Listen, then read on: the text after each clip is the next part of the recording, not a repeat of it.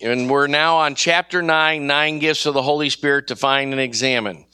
You may recall that we started into chapter 9 last week, and I don't exactly know what happened, but it was kind of this Holy Ghost takeover, and I kind of ended up preaching kind of a very anointed, stir us up. A couple people actually said it was the best message they ever heard from me, but I never really got through the outline in a very organized way.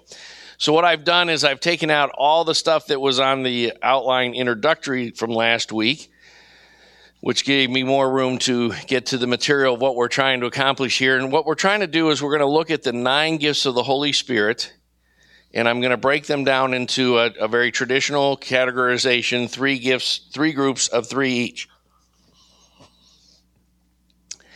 I won't review much, but the whole point of this Employing God's Gifts series is that I want to see us grow in using various kinds of giftedness. And I want us, in order to do that, I want us to first be clear that there are different kinds of giftedness.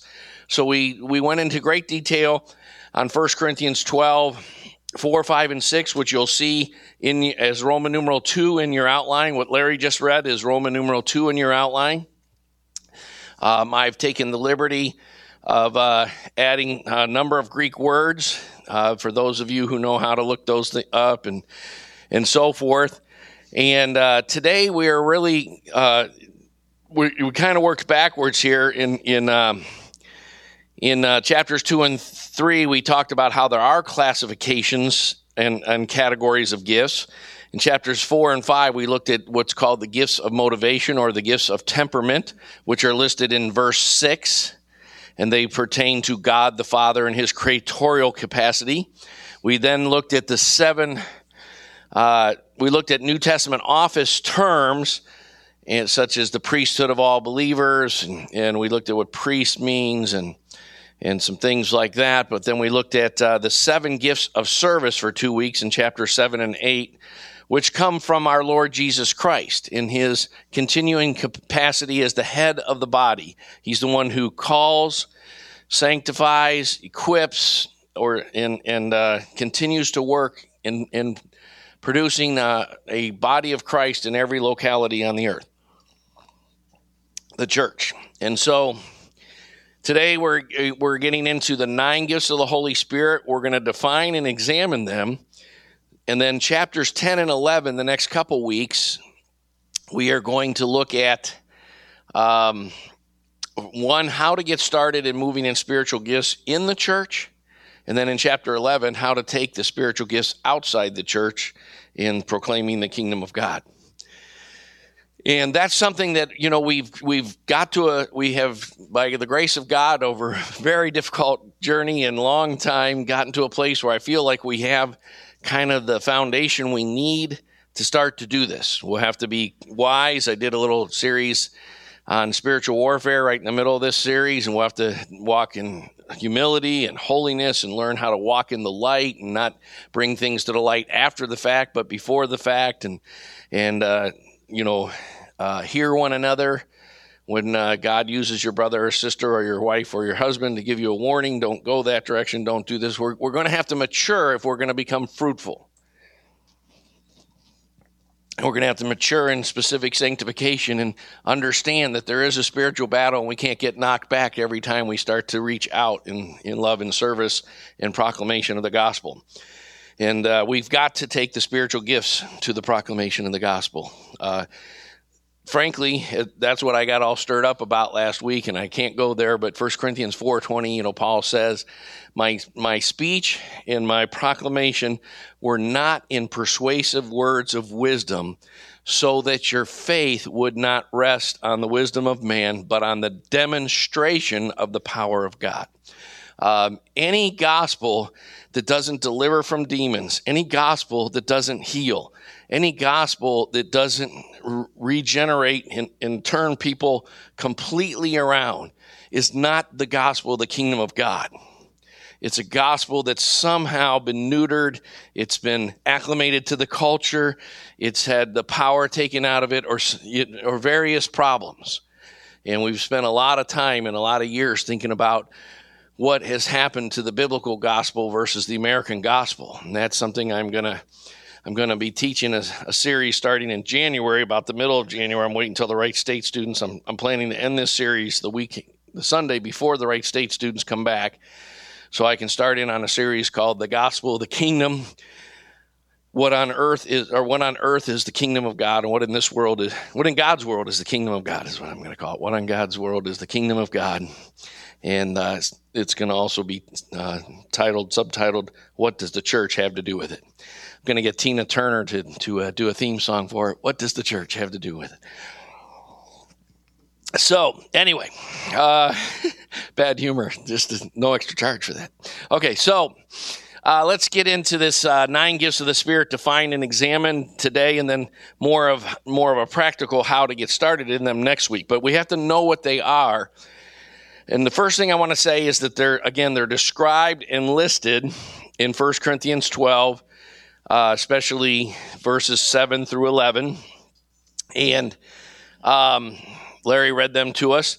New Testament gifts, I just want to remind us, are always descriptive, not prescriptive. So one of the mistakes we can make is saying, we've got to see prophecy happen this way, or we got to see words of wisdom happen this way, or whatever. God is a very creative God. And in the Old Testament, God took prophets and said, lay on your side naked for 7 years. And at the end of 7 years, and he said, turn over. So God is definitely creative. He called Hosea to marry a prostitute as a parable of Israel's relationship to God. Now, don't go out and do either of those things. But I'll put that under the concept that we have a better covenant. But don't do either of those things. But God is an amazing God. Jesus made mud and stuck it in a guy's eyes, and Elijah told Naaman the Syrian to go dip himself in the Jordan 7 times. Why not 5? Why not 9? I don't know. So as we get into these, understand that we're describing things the Holy Spirit does, but we're not prescribing how he should have to do them. Okay? Now, again, the words charismatic, charismataz, is up there, and the word phanerosis is up there in verse 6, I think, and 7. So that the word phanerosis means manifestation or demonstration. You cannot see a spirit. God is a spirit. Those who worship him must worship in spirit and truth. But Jesus made clear in John 3 that you can see the effect of the Spirit like you can with the wind in the moving of the leaves of the trees. If God's Spirit is among us, there should be manifestations of his Spirit that even the natural senses can discern. Even unbelievers can know. So let's get into, a lot of people use this classification that I'm going to do, and the dividing the gifts into 3 groups of 3. The first 3 are the word gifts, sometimes called the voice piece or the mouthpiece of God, the discernment gifts, the eyes of God, and the power gifts, which are sometimes referred to as the hands of God. So in referring to the voice of God, I want to say that the word gifts, especially prophecy, should be the most exercised among Christians. In fact, it is not normal as a Christian that is baptized in the Holy Spirit to not prophesy. 1 Corinthians 14 actually says you can all prophesy one by one. So it is not normal to not prophesy. In Acts 19:6, when Paul encounters in Ephesus 12 men who he thinks are Christian disciples, upon asking them if they received the Holy Spirit when they believed, which it means you can not receive the Holy Spirit when you believe, at least in some biblical sense, which is really the baptism in the Spirit. Many a born-again Christian has received the Holy Spirit, but not had a greater release of the Holy Spirit, called the baptism in the Spirit. And, if you are willing to be open-minded, I will take you through, a 4-part study that I've done that's very detailed and very thorough, that shows that in great detail. But Paul, after he lays his hands on them, it says they all spoke in tongues and they prophesied. Prophecy is not some mark of spiritual maturity. As we often say, getting baptized in the Spirit, getting a prayer language to speak in tongues is not a mark of maturity. It's just a mark of thirstiness. Some groups have called it the full gospel and made it some kind of mark. I don't know, very few groups state this, but there's sometimes a subtle implication, maybe you might say, that this is some mark of having arrived at some level of maturity. It's not. It's a tool of grace to help us grow into maturity. It's just because you have a cooler Bible than someone else in the pew next to you doesn't mean you're more spiritually mature, right? And it's not even who can quote the most verses, but it's really who has the character and humility of the living Word of God, Christ. And we, of course, know that the written Word of God can help us develop that. So, again, spiritual gifts. It's interesting that Saul, in 1 Samuel 10, Samuel tells Saul that you're going to encounter a group of prophets, and when you do, they're going to pray for you. You're going to be filled with the Holy Spirit, and you're going to be turned into another man. Now, there are people who say that getting baptized in the Holy Spirit is a New Testament phenomenon of being filled with the Holy Spirit, and it is definitely with the release of tongues and interpretation of tongues. But they'll say that in the Old Testament, the Holy Spirit came upon people.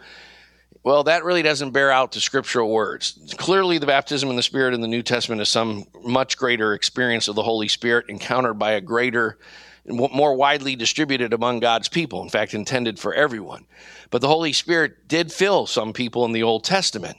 It was not as widely distributed, nor did it have the implications of tongues and interpretation and the frequency of gifts, but the Holy Spirit still did fill people. And when Saul was filled, two things are said about him. One, he was changed into another man. Getting baptized in the Spirit should actually empower you to be a completely different kind of person. In fact, Paul says to the Corinthians, he seems to be astounded that they're walking still like mere men, that they seem like normal people on a natural level, that they're not walking in the power of the Holy Spirit on a regular basis and the fruit of the Holy Spirit on a regular basis. Paul seems to be somewhat astounded by that. And then the second thing that happens to Saul is he prophesies. Now, Saul is not any mature Christian, nor is there much indication that he had any deep relationship with God before that. And prophecy is not necessarily a mark of maturity. It's a gift that's used to build fruit. And even baby Christians can and should prophesy.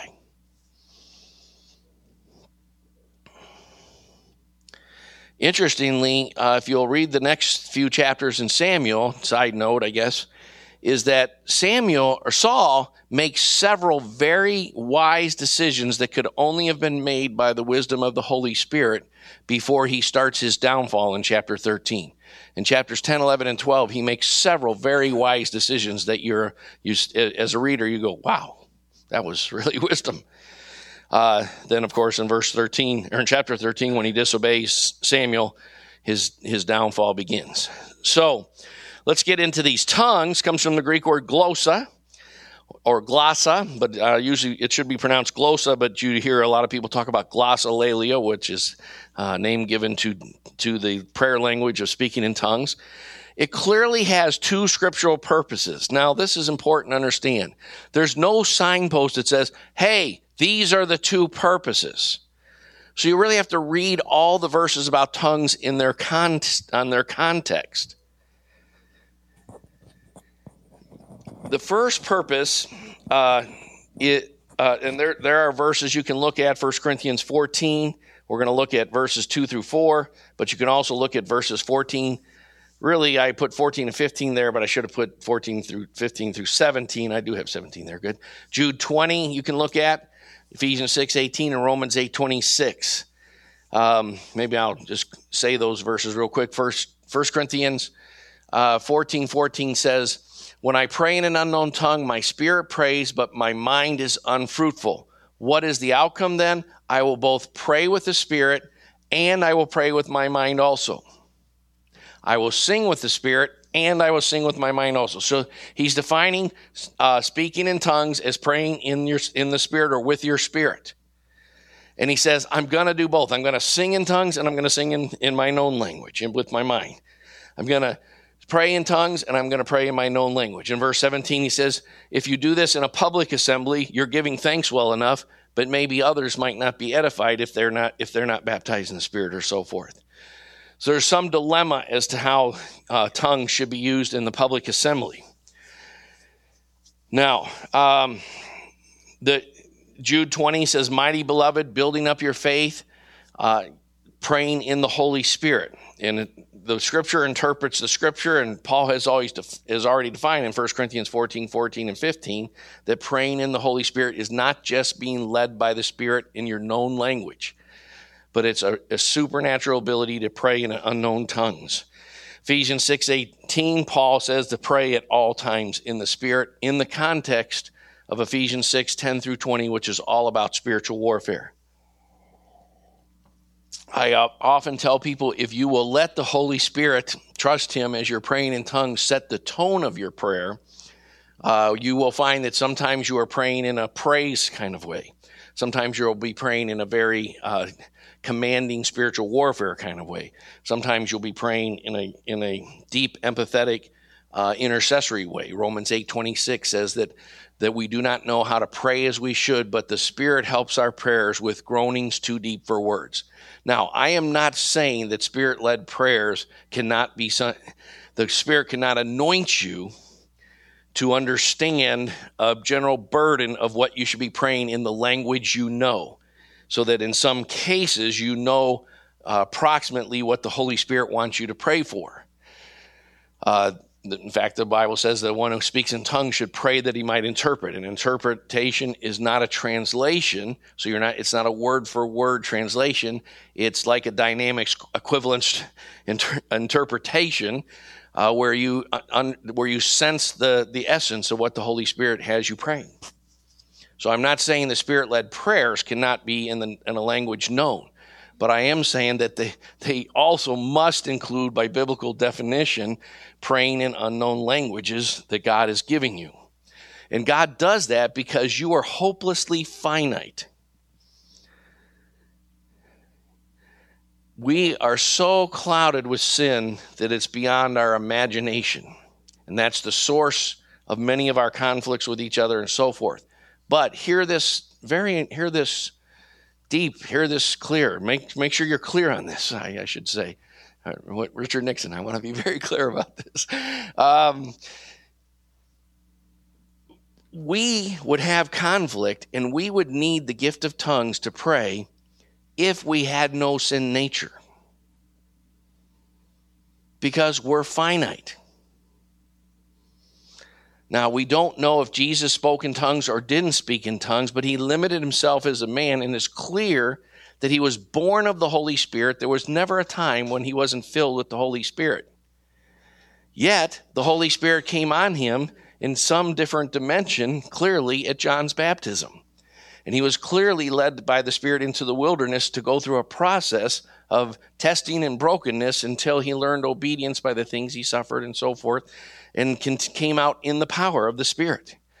If even our Lord went through that, who is our model and example, how much more do we need to go through that? Now, 1 Corinthians 14, 2 through 4 is really important. Verse 1, of course, he says, to pursue earnestly spiritual gifts. My problem with what's developed, there used to be the cessationist viewpoint, and which there are still some pockets of cessationists, but they're very few and far between. Great and big. Won't go there. There's still some, sadly.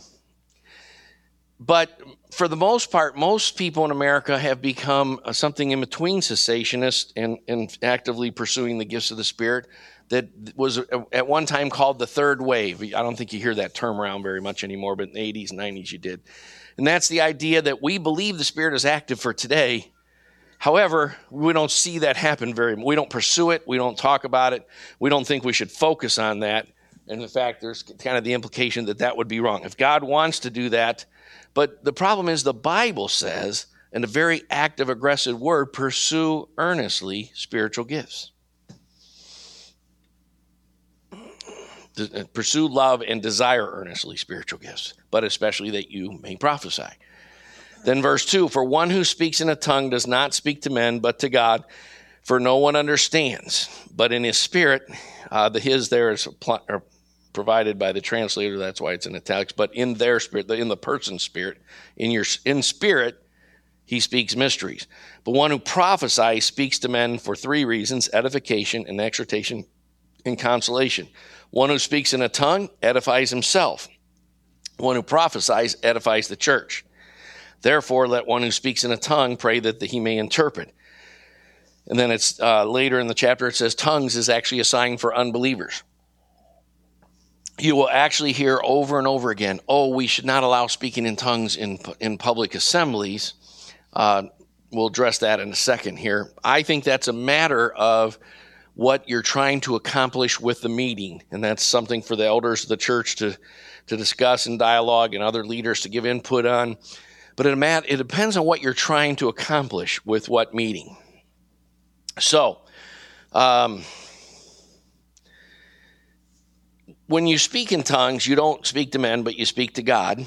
There is actually a school of thought on tongues and interpretation that prophecy is a message from God to the people, whereas tongues and interpretation, tongues should be a message from via the Holy Spirit through our spirit, but a prayer to God, a prayer of intercession, or a prayer of praise, or worship, and so forth. In other words, that the message should be interpreted as something that God puts in our spirit of praise or intercessory prayer toward God.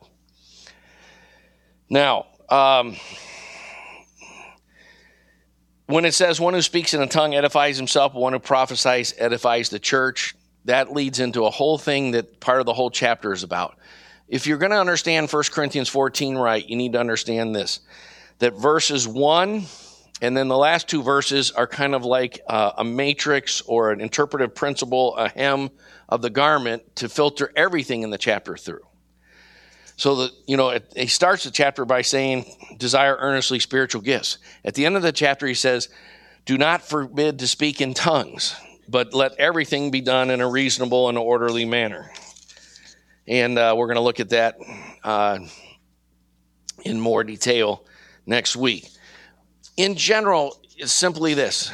The word edify is the Greek word oikodomeo. And we get domestic from that. Domestic means, your house. Oiko means to build it up. So he's saying the one who speaks in tongues builds up their spirit, their spiritual house. The residence of God, the temple of the Holy Spirit within you is under construction. Maybe strengthening the foundation, what have you, paint job, a little remodeling, what have you. But the one who prophesies does the same thing for the church. Now, if you study this all out biblically, there's a reason Jesus says to love others as you love yourself.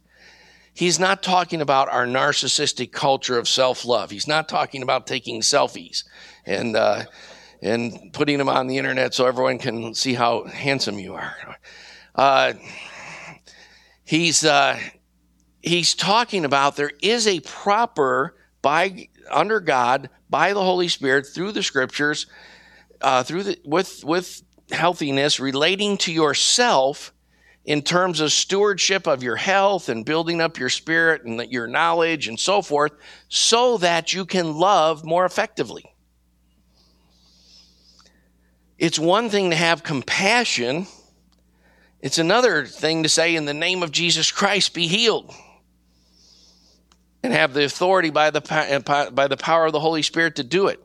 It's one thing to feel empathy. It's another thing to know how to counsel in such a way that it builds character. There is a proper development of yourself that is actually a necessary stepping stone into actually loving people.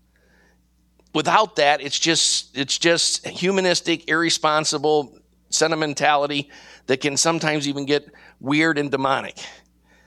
You need to have God give you everything you can. Study, building up your spirit. There's a place for speaking in tongues to build up your spirit. I speak in tongues quite regularly. I would not want to minister without that, especially for what we've encountered at Wright State this year. In that, we've had a couple brothers on fire and sensitive to the Spirit, and a couple young ladies come in that are like that. But vast majority of people that are coming are natural-minded, more religious than reality in terms of whether they actually know the Lord, no doctrine of the attributes of God, no understanding of the place of the commandments. No, they've never read the scriptures. They have never encountered God in a manifest way. They know some very confused things about God, having been brought up in church, but they have never experienced God. And it is very dry going through the scriptures with them.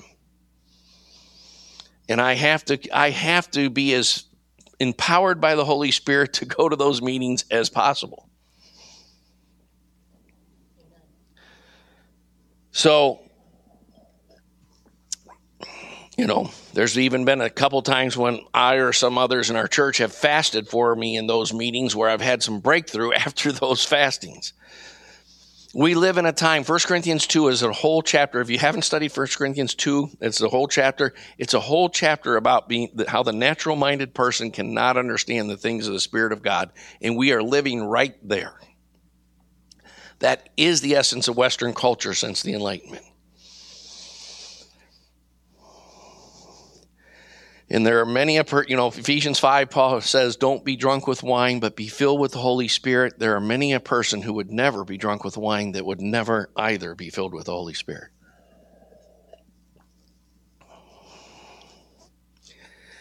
So, now, there are times here, here's my thought on whether you should speak in tongues in a public gathering or not. First of all, it depends on who's there, what it's for, and what part of the meeting it is. I have seen every church I've seen that has said, no, we shouldn't speak in tongues at all in public. It should only be done in private, has lost the spiritual gifts gradually over the next few years, period. And I know many firsthand accounts of churches that have gone that route. I don't think you should just speak in tongues all over the place all the time. Here's what I think. When we're worshiping on Friday nights or Sunday mornings, it is fine to speak in tongues as part of the worship. We are entering the presence of God. We are building ourselves up. He is enthroned upon the praises of his people, and we are drawing near, Ecclesiastes 5, to listen rather than offer the sacrifice of fools. But at the end of the worship, we are drawing near to listen rather than to offer the sacrifice of fools. And so what we do is we listen to the Holy Spirit. But you can't listen unless you've spent some time being filled with the Holy Spirit. Right? And being edified. And you need to grow in discernment to hear all kinds of spirits and all that kind of stuff, and which spirit you're really hearing and that sort of thing. Now, so we'll go into this again maybe a little bit more next week, but it just depends on the timing of the meeting and the purpose of the meeting. What Paul says at the end of the chapter is don't forbid to speak in tongues, desire earnestly to prophesy, but let everything be done in a reasonable and orderly manner. And that's why we have leadership. I was part of a church that was called Dayton New Covenant Church. Larry was part of that church, of course, and Catherine. And, it's still called Christ Our King, and it runs Dominion Academy today. But during those days, it was a very charismatically oriented church. And we used to not have gifts of the Spirit at our campus ministry meetings. We told people, don't speak in tongues, even during the worship. You can lift your hands, you can clap, you can move around a little in worship, but don't prophesy, don't speak in tongues. Because it was a evangelistically oriented meeting that we were reaching out to unbelievers and ungifted, and we basically didn't invite them to our Friday night worship or our Sunday morning worship until they'd heard more about the Holy Spirit. Now, that kind of strategy is a fine strategy. But I do not want to we will never become a church that says don't speak in tongues at public meetings all the time. I would like to see as many of those kind of things be done in prayer meetings and Friday night worship and things like that as possible. Even in terms of prophecy, what we try to do on Sunday morning is there's a few kind of more mature brothers and sisters that have been cleared by the elders behind the scene and encouraged to prophesy, but I don't want everyone just prophesying on Sunday mornings. But I want everyone prophesying on Friday nights and in small prayer meetings. I hope you'll do this with me this year.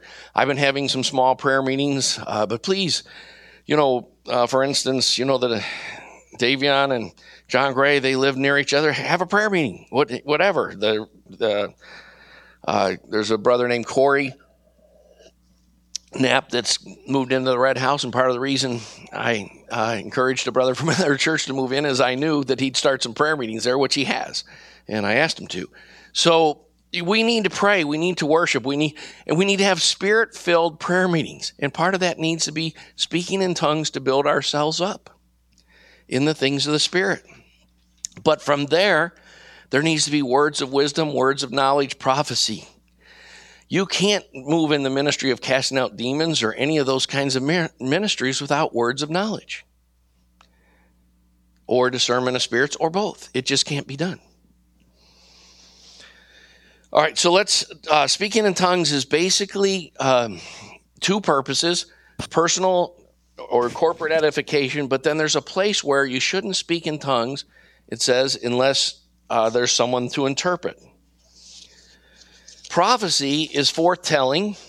It means propheteus, the verb or propheteo. 1 Corinthians 14, 3 and 4, but one who prophesies speaks to men for edification, exhortation, and consolation. Probably not going to get through all this today. It's okay if we go another week. One who speaks in a tongue edifies himself, but one who prophesies edifies the church. Now, there are levels of prophecy. Every Christian who gets baptized in the Spirit can begin to prophesy. We have a better covenant. Even in the Old Testament, people who were not baptized in the Spirit prophesied. And that should happen occasionally. You'll notice that of the 9 gifts of the Spirit, 7 of them happen regularly in the Old Testament. Even people who are not baptized in the Spirit can and should move in gifts of the Spirit. It's just that with the baptism in the Spirit, you receive a prayer language and there's kind of a filling of your spirit, and once that happens, there's a capacity to move in the things of the Spirit more frequently, more often, more powerfully. But there are many people who do not get baptized in the Spirit. They come to a certain level of anointing in the things of the Spirit in terms of, and it's felt in their preaching or other ways that happen all through the Old Testament. A definition of prophecy is speaking forth under the supernatural inspiration or anointing of the Holy Spirit, a message from God for the purpose of edification or exhortation and consolation. I have here, be careful of corrective or directive prophecy. There are levels of prophet. There are basically people who are new at prophesying. There are people who develop a regular ministry of prophecy that is accompanied by a certain level also of character and spiritual maturity and Bible knowledge. Those are the people we kind of talk to behind the scenes. We'd encourage you to prophesy on Sunday mornings. Most of those people know who they are. And that sort of thing. But there's the office of a prophet. Now, there's no one in our church that really has that kind of a office. But the office of a prophet is more likely to be used to bring a corrective or a directive prophecy. Be especially careful of what's called directive prophecy. Directive prophecy is something like, you shall go to Bangladesh and do this and this and this and this and this. Generally, directive prophecy is only of God if A, you know the purity and depth of the walk of the people who spoke it, and it's a confirmation to what God's already been working on with you. Look at Acts 13 as an example of that. Set apart Paul and Barnabas to the work I have called them. Paul knew from the day of his conversion that he was going to be the apostle to the Gentiles.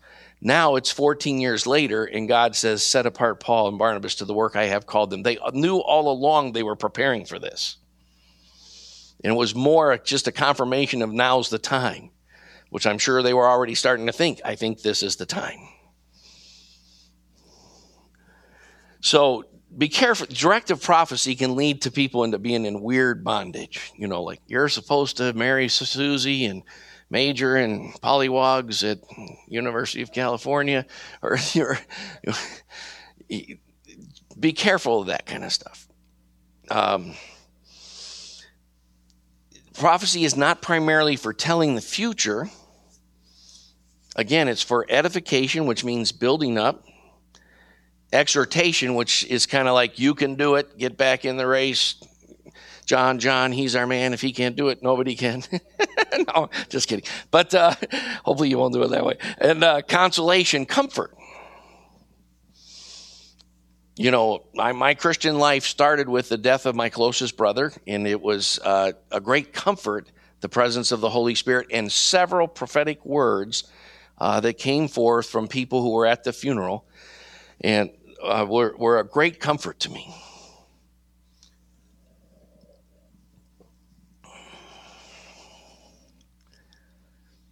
Again, the word gifts should be most exercised gifts in corporate gatherings. Everyone can and should participate in the word gifts. They familiarize us with the anointing, help us to begin to obey God rather than fear man, and are often a stepping stone into the usefulness and other charismatic gifts. The Bible says you can all prophesy one by one so that all may learn and may be exhorted. In prophecy, when people are beginning in it, it needs to be very much like a little kid learning to walk. When a little kid learns to walk, they make a few steps, then they fall down. It's 100% of the cases. No kid has ever taken his first few steps and said, okay, let me in the Olympic Games. I'm ready to run the 100-yard dash. Or I'm ready to be a ballroom dancer or something. It's a learning process where there's failure. And you don't I knew if you started walking, you'd fall down, kid. You brag on the kid. Look, this kid walked. Of course, parents take it too far. Look, the kid walked one step, and it's on Facebook and everything. I'd rather you erred in that direction than I knew you couldn't walk. And it's really kind of like that with stepping out in prophetic gifts. A very interesting experience I had one time in Bowling Green, Ohio.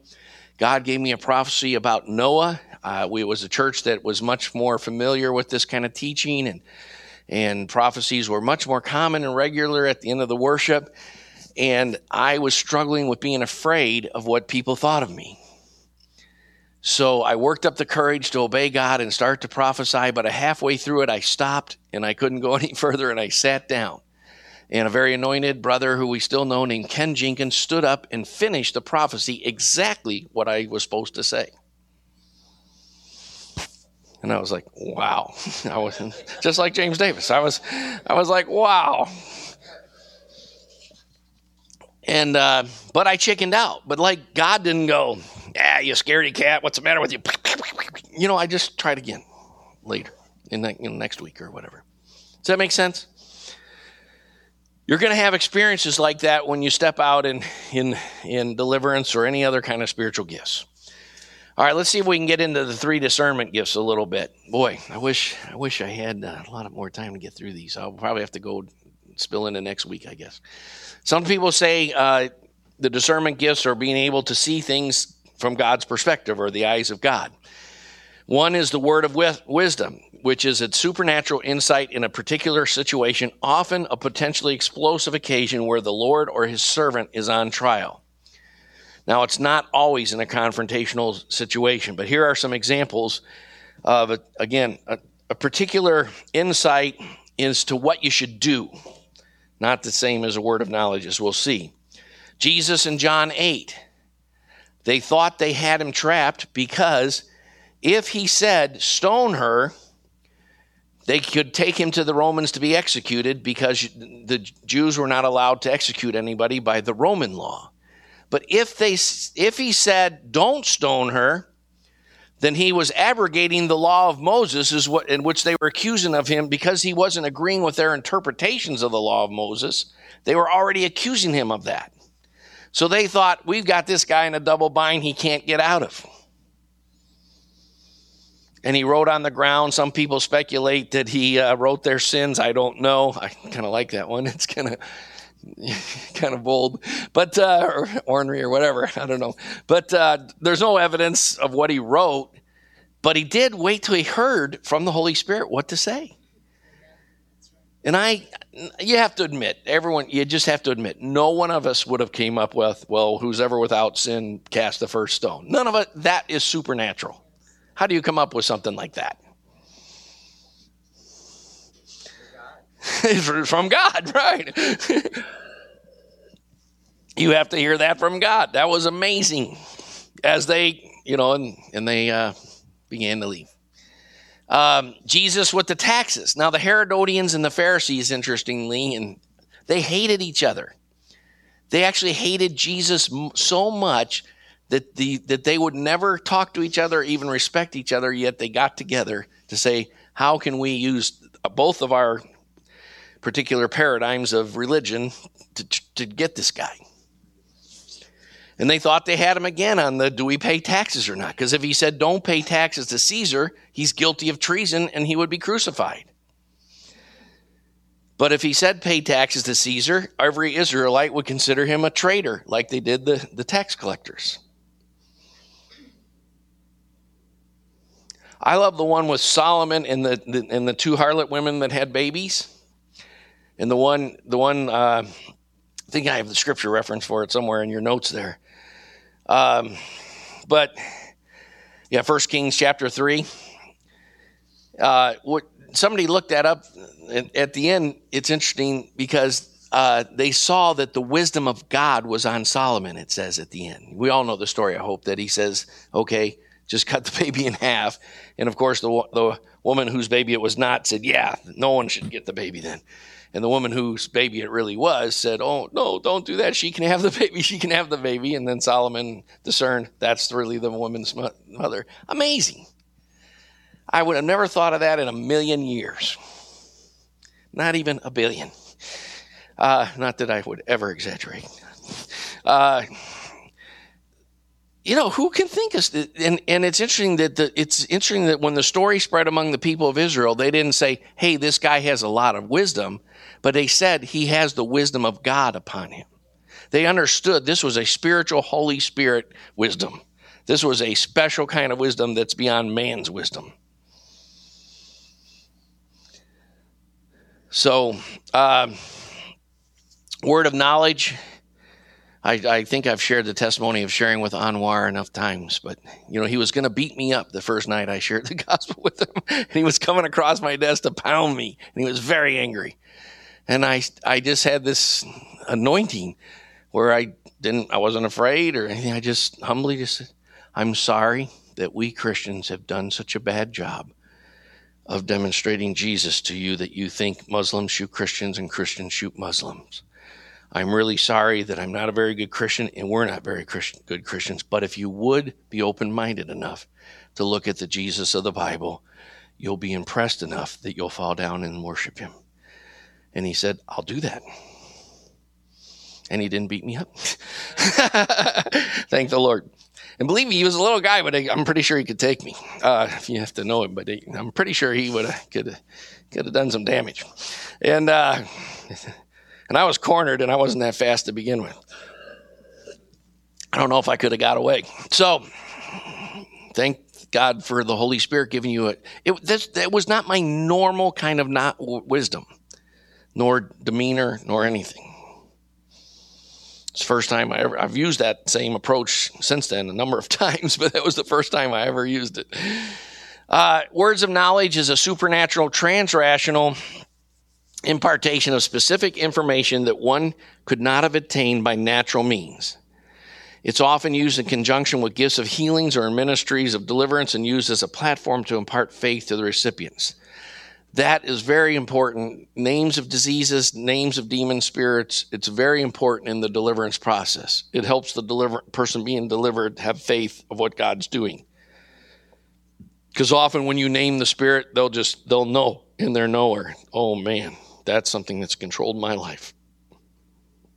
Now, examples, Jesus with the woman at the well. He tells her specific things about herself. You've had 5 husbands up till now and so forth. And she's like, Gee, I perceive you're a prophet. And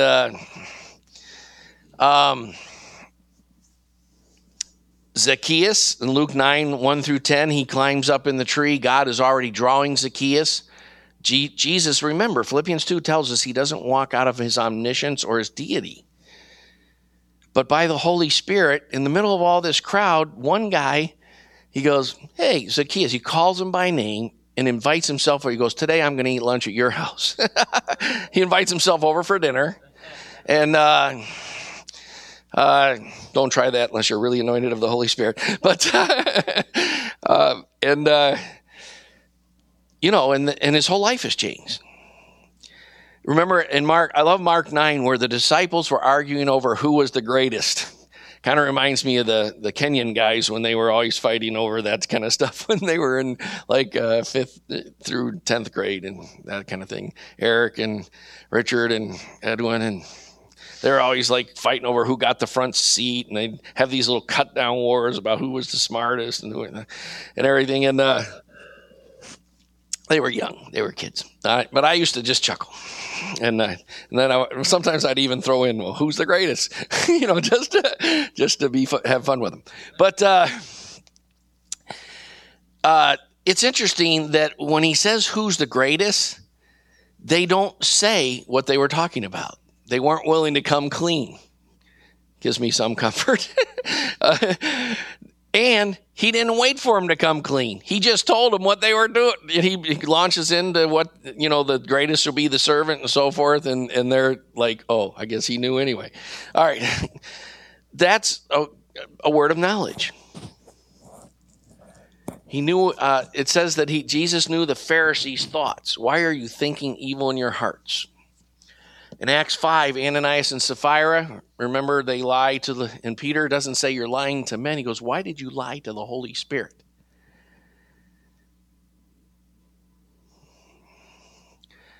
Elijah exposed the greed and the lie of his servant Gehazi. I love that one. We'll pick up on words of knowledge later. I'm looking up and I'm seeing there's like 28 after, so... let's start within 7 minutes if we can. But I think what I'll do is I want us to really understand what the spiritual gifts are and how to move in them. So I'm going to pick up with defining them and giving examples next week. By the way, I'm going to try especially to throw in some examples of people I know that have moved in these things, because I want not just biblical examples. I want you to see that if you will become a person who gives yourself to a process of being sanctified by the Holy Spirit and empowered by the Holy Spirit, sitting at, Jesus' feet, listening to his word and studying the right things and so forth, God wants to do these things with us all the time. And it's a must. It's not an option. It's the difference between a false imaginary religiosity and a true experience with God. These things should be happening in your house. You know what? God did these things with the word of wisdom over and over again when I had a sales job. And I don't think I would have made very many sales without it, because I wasn't by nature a good salesman. And, I was the number 2 salesman out of 11 in a company for quite a few years. And I honestly am not that good at sales, and I never read any of the sales books. But the Lord helped me a lot of times with words of wisdom when I was talking to customers. So these things are practical and they're real.